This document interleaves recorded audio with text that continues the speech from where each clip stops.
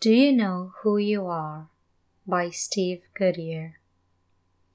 Comedian Woody Allen quipped, "My one regret in life is that I'm not someone else." An old story tells of an unhappy and discontented stonecutter. One day he came upon a merchant and was awestruck by all of the marvelous goods the man had for sale. "I wish I were a merchant," said the stonecutter, and quite amazingly his wish was granted. Not long afterward, he saw a parade pass his little shop. Spying a prince dressed in splendor such as he had never seen before, he said, "I wish I were a prince," and he became one. But it wasn't too many days later that he stepped outside and felt the discomfort of the hot summer sun beating down upon his head. "Even a prince cannot stay cool in the sun," he said. "I wish I were the sun." This wish, too, was granted. He was happy being the sun until one day a cloud came between him and the earth. "That cloud overshadows me," he said. "I wish I were a cloud."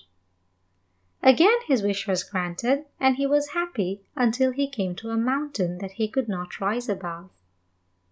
"This mountain is greater than I," he said. "I wish I were a mountain." As a tall and mighty mountain, he looked down upon the affairs of humans and felt that he was finally happy. But one day, a stonecutter climbed up his side and chipped away a rock, and there was nothing he could do about it. "That little man is more powerful than I," the mountain said. "I wish I were a stonecutter." So the circle was completed, and now the stonecutter knew that he would always be happy just being himself. He would never dress like a prince, shine like the sun, nor rise as tall as a mountain, but he was happy to be who he was.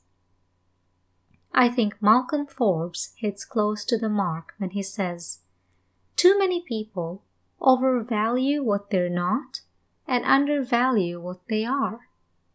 If only we could see who we really are, not through a lens that accentuates imperfections, but one that reveals those qualities we have difficulty seeing.